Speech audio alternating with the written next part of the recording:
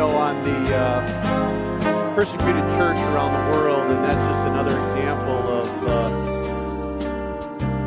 example of, what the world needs now is love, sweet love. Good old Dionne Warwick, 1970s. You know, I was watching The Voice, and if you watch The Voice, a lot of these like retro songs are coming up. You know, they're singing all these old songs. I say they bring that one back, you know. What the world needs now is love, sweet love. It's true, isn't it? I mean, you look around, and I mean, what is going on in our world today? I mean, there are divisions. Like, we define ourselves by divisions. We define ourselves by how I'm not like you, not how I'm like you. You know, I mean, there was an interview with Supreme Court Justice Clarence Thomas recently, and you know what he said in that interview? He says, "There's absolutely nothing in America that unites us anymore." That's kind of a sobering statement. There is dysfunction all around. I mean, what seems to get, attention, what seems to be where the focus is, it's like angry, hatred and anger seem to be so prevalent. And then there's this deviant behavior that's coming to the surface. Have you been watching the news that's coming out of Hollywood lately? It's like, man, there is some crazy, twisted stuff going on. When we evaluate who we are as a church corporately and who we are as Christians individually, I think now more than ever, Jesus' words to us that's found in John chapter 13 and verse 35. He says, "But by this all people will know that you are my disciples if you have love for one another." What the world needs today from you and I, more than anything now, is love, sweet love. Over the last several years now, the staff primarily and the elders, but we talk about like what should be our theme for the year, like what should be that thing that pushes us along? What should be that focus that we have when it helps us decide, well, what should we do or what shouldn't we do? And every year we sort of come up with different themes, just different sayings that we have where it just helps us to stay focused, right? So a few years ago, it was below the surface. Some of you were with us a few years ago. We were talking about going below the surface. Like let's make sure that we go, we're not just sort of surfacey with one another, but we really kind of, unpack our lives at a deeper level.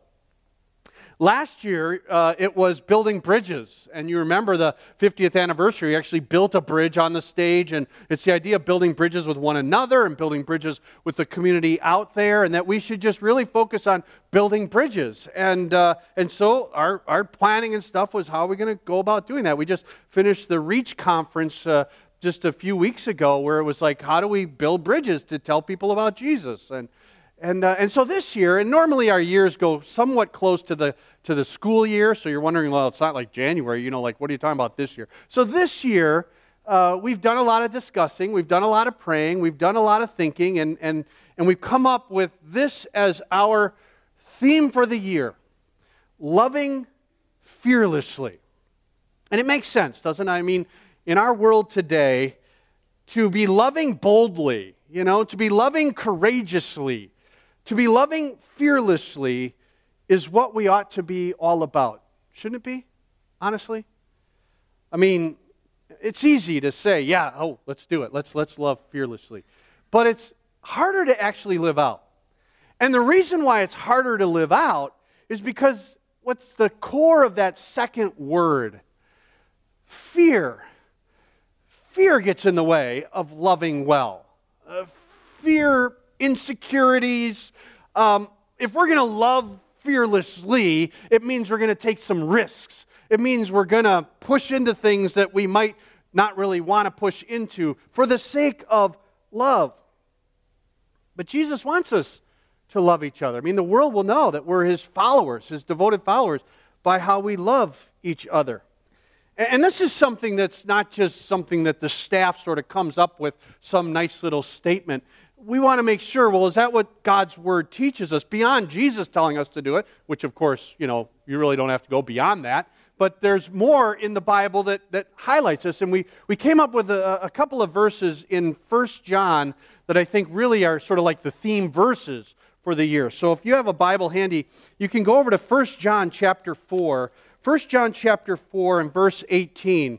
If you don't have a Bible handy, I have the scriptures up here on the screen.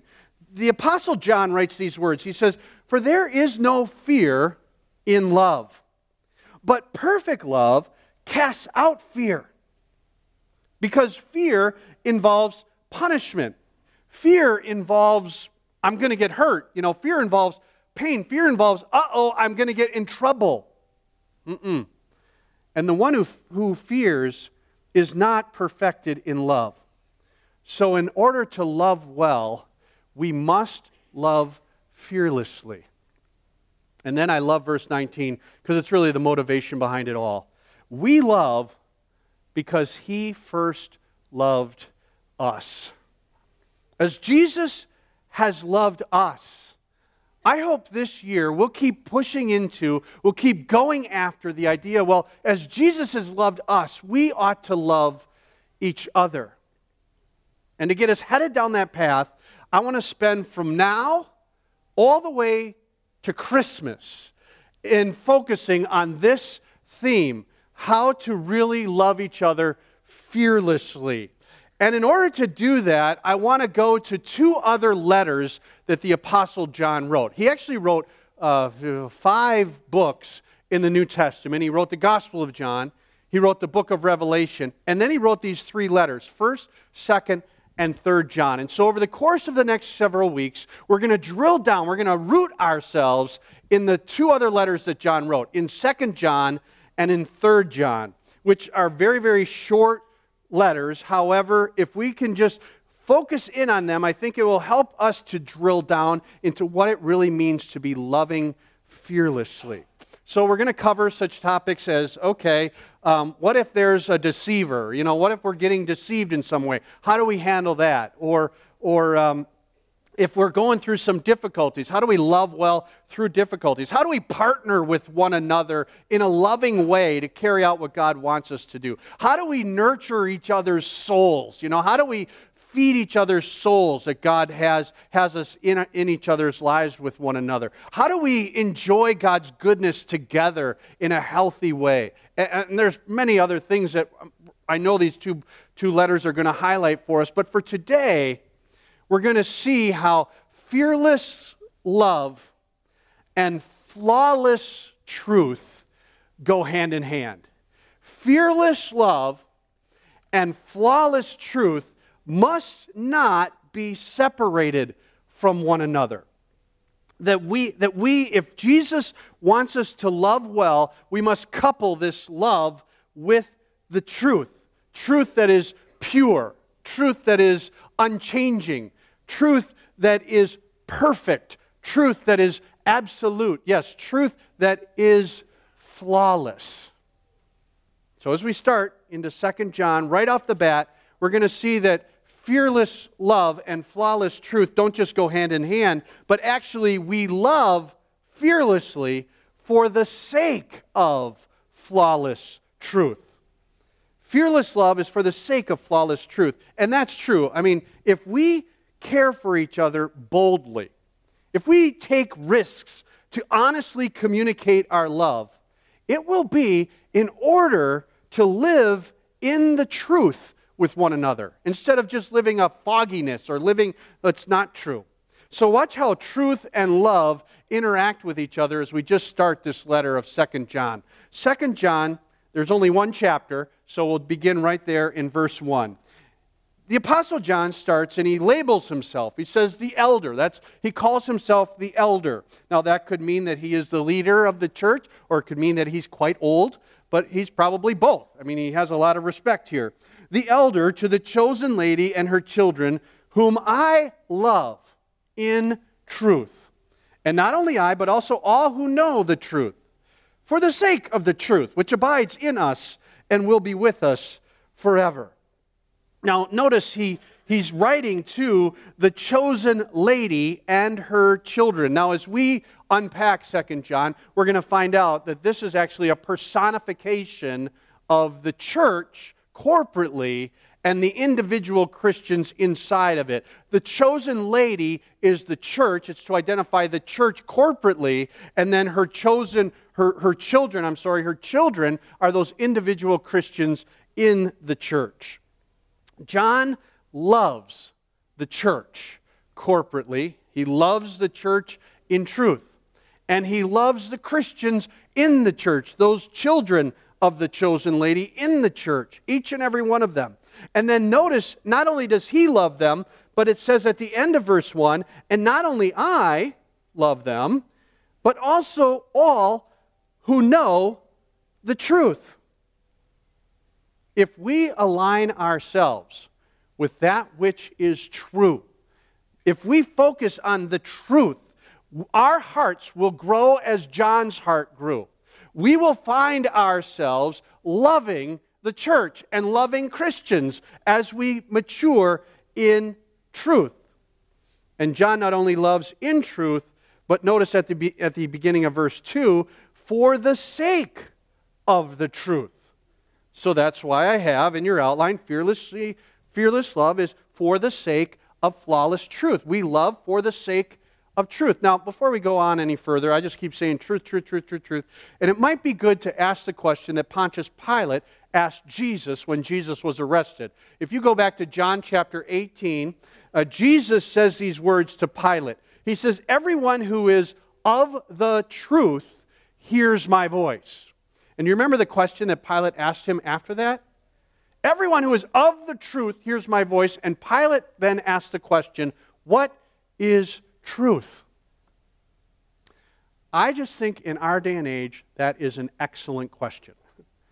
I think in our day and age, there's a lot of confusion around what is the truth, actually. Now, to really, in my own mind, think deeper about it, I stumbled across a book that I bought on my Kindle this week just to read deeply into it. It's a book by the famed apologist of our day. An apologist is someone who defends Christianity in our world, and his name is Ravi Zacharias. Some of you know the name Ravi Zacharias. He recently has just published a new book, and it's co-authored by a guy named Vince Vitale. And the book's name is Jesus Among Secular Gods, The Countercultural Claims of Christ. It just came out. I have it on my Kindle. I got to just get it quickly, but I would recommend the book as I've kind of dug into it this week. And Vince Vitale is not a dummy in himself. I mean, he's a brilliant guy. He's got a PhD from Oxford University. He's been a professor at Oxford, a smart guy. And he says that truth is hard to come by these days. He says basically in the book that people will give, like, they'll tell you, I'm giving you the honest truth. And then if they really want to give you the truth, they add to it, no, I'm giving you the God's honest truth. As if truth has some sort of levels to it, you know? We tend to bury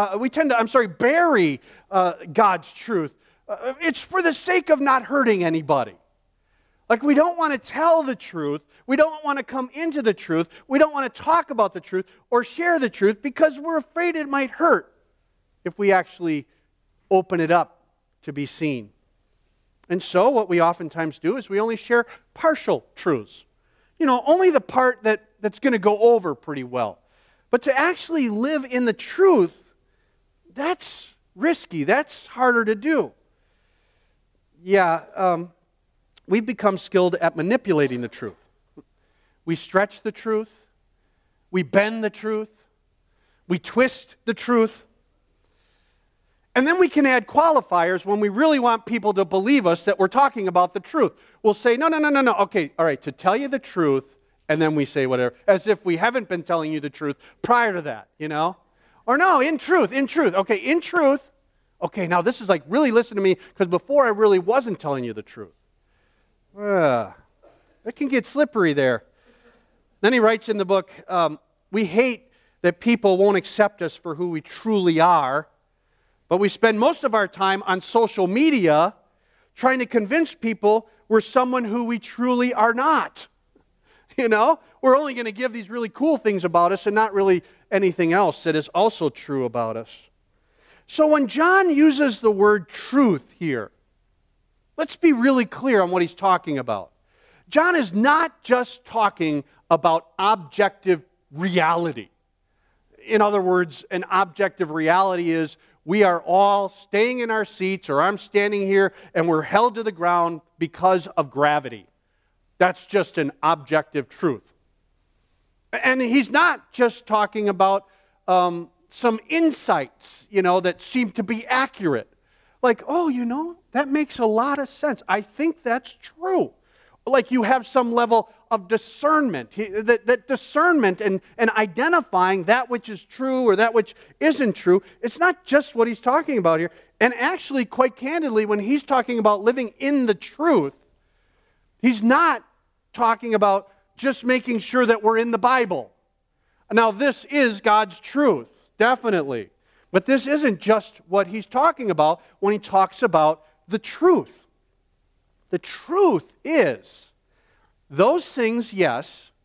However, the truth is the indwelling power or the internal compulsion driven by an ongoing relationship with the one who said he is the way, the truth, and the life. It's a relationship with Jesus. And the truth is found in a close connection to the Holy Spirit, a sensitivity to the Holy Spirit, where we sense the Spirit of God speaking and testifying and guiding and nudging our hearts.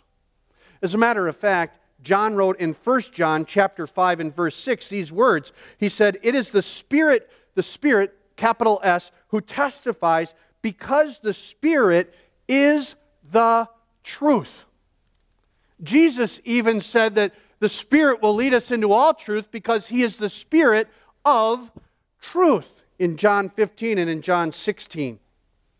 And so, in the church, where the Christians are, the chosen lady and her children, when the Holy Spirit is in us and we have a relationship with Jesus and we know God as our Father and we're following after him, this is the place where flawless truth ought to be pursued by us and found by the world. We are, in this world, according to 1 Timothy 3:15, we are supposed to be the pillar and the support of the truth. So in all the world, it's right here where we must be loving fearlessly, and we must couple that for the sake of flawless truth, so that we draw near to Jesus by the power of the Holy Spirit in us, in alignment with his word. And therefore, to love in truth is something you and I must fight for. We must fight for loving in truth. Now, when I say fighting, makes me thankful, actually, that we live in a community, Manitowoc, where in the public school system, where my kids have been growing up, they really emphasize no bullying and no fighting. And I love that. I love that. Now, back in my day, when I was growing up, I was thinking about this. I was thinking, I don't know, I think I'm kind of an odd nut here when it comes to fighting. Because I was thinking back, I got into four fights growing up. I don't know, guys, my age roughly, did you used to fight a lot? I don't know why I was, honestly, I didn't start them. But I got in a fight in 3rd grade, I remember that. I got in a fight in 6th grade. I got in a fight in 8th grade. And I got in a fight in 11th grade. You know that 8th grade fight? That one, I remember that one. That was with a guy named Jim Watson. I'll never forget him. I was coming off the bus in the morning, And I didn't really even know Jim, right? I knew of him, but I didn't really know him. And I get off the bus in the morning going to Forest Park Middle School, and Jim meets me there right in front of the doors, and he tells me that he hates me and he's going to beat me up. And immediately I'm thinking to myself, hate me? What is there to hate? I'm a likable guy. Why do you hate me? And he starts going at it, and I'm like, whoa, wait, I'm all of a sudden in a fight, I'm fighting Jim. Now, fortunately for me, who came off the bus with me were all my homies, my buddies, my friends. And they immediately pounce on Jim and take him down. And I barely even got in a swing or two, and it was over.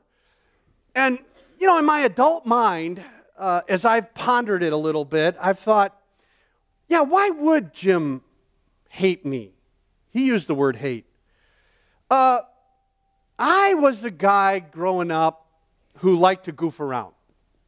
I just thought everything was fun, let's just make a joke about things. Let's just have fun. Let's just kind of goof around a little bit.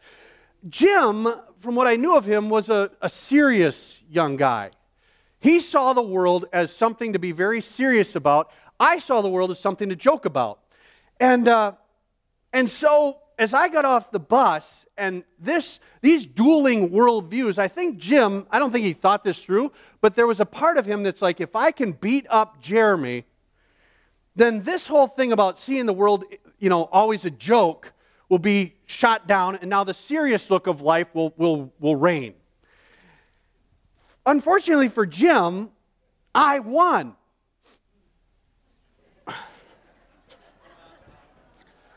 Matter of fact, come to think of it, of all four of those fights, I never started them, but let's just say I finished them, you know what I'm trying to say? Well, anyway, I digress. I have a point here, and the point is this. Because Jim lost, and I was more popular than Jim, my way of how things are going to operate around here won. And Jim got kind of pushed to the side. And sadly, I think that's how our world operates. The powerful win. And when someone disagrees with them, they get shut down. They don't get to express themselves. Now, in the church, I'm not suggesting that we should fight. But I am suggesting that we should fight for an environment where truth is nurtured, where truth is gone after. And the only way it can be nurtured is in an environment where we can disagree without being disagreeable. Here, we must be okay with people doubting. We must be okay with differing ways of looking at things. It must be a safe place where we can be wrong in our pursuit for that which is right. We must continue to fight for an environment where we can passionately pursue the truth. And we don't have to worry about getting beat up in the process. We don't have to worry about getting in trouble if we, maybe explore something that doesn't seem to go along with the flow. Because perfect love casts out fear. Fearless love and flawless truth go hand in hand in order for us to experience God's goodness in this place. We want to experience God's goodness, then we have got to be fearlessly loving each other and passionately going after flawless truth, perfect truth, God's truth. And we'll experience God's goodness. Look at verse 3. He says, "Grace, mercy, and peace be with us from God the Father and from Jesus Christ, the Son of the Father, in truth and love." Now, you see where grace, mercy, and peace come from God the Father and from Jesus Christ, the Son of the Father. But if you take the meat out of the middle of that verse and you read the beginning and the end, this is a true statement. Grace, mercy, and peace will be with us in truth and love. You see that? When we are passionately pursuing truth and love, we will know God's grace, mercy, and peace. Now, what's sad is when we are outside of passionately pursuing loving fearlessly and flawless truth, when we're outside of that, we won't experience the goodness of God. And sadly, I see this in many churches. You go into a church and you're like, man, it's just kind of dry, you know? Just kind of lifeless. Like there's not a lot of, there's something missing there, you know? It's cold in some way. Why is that? I'll bet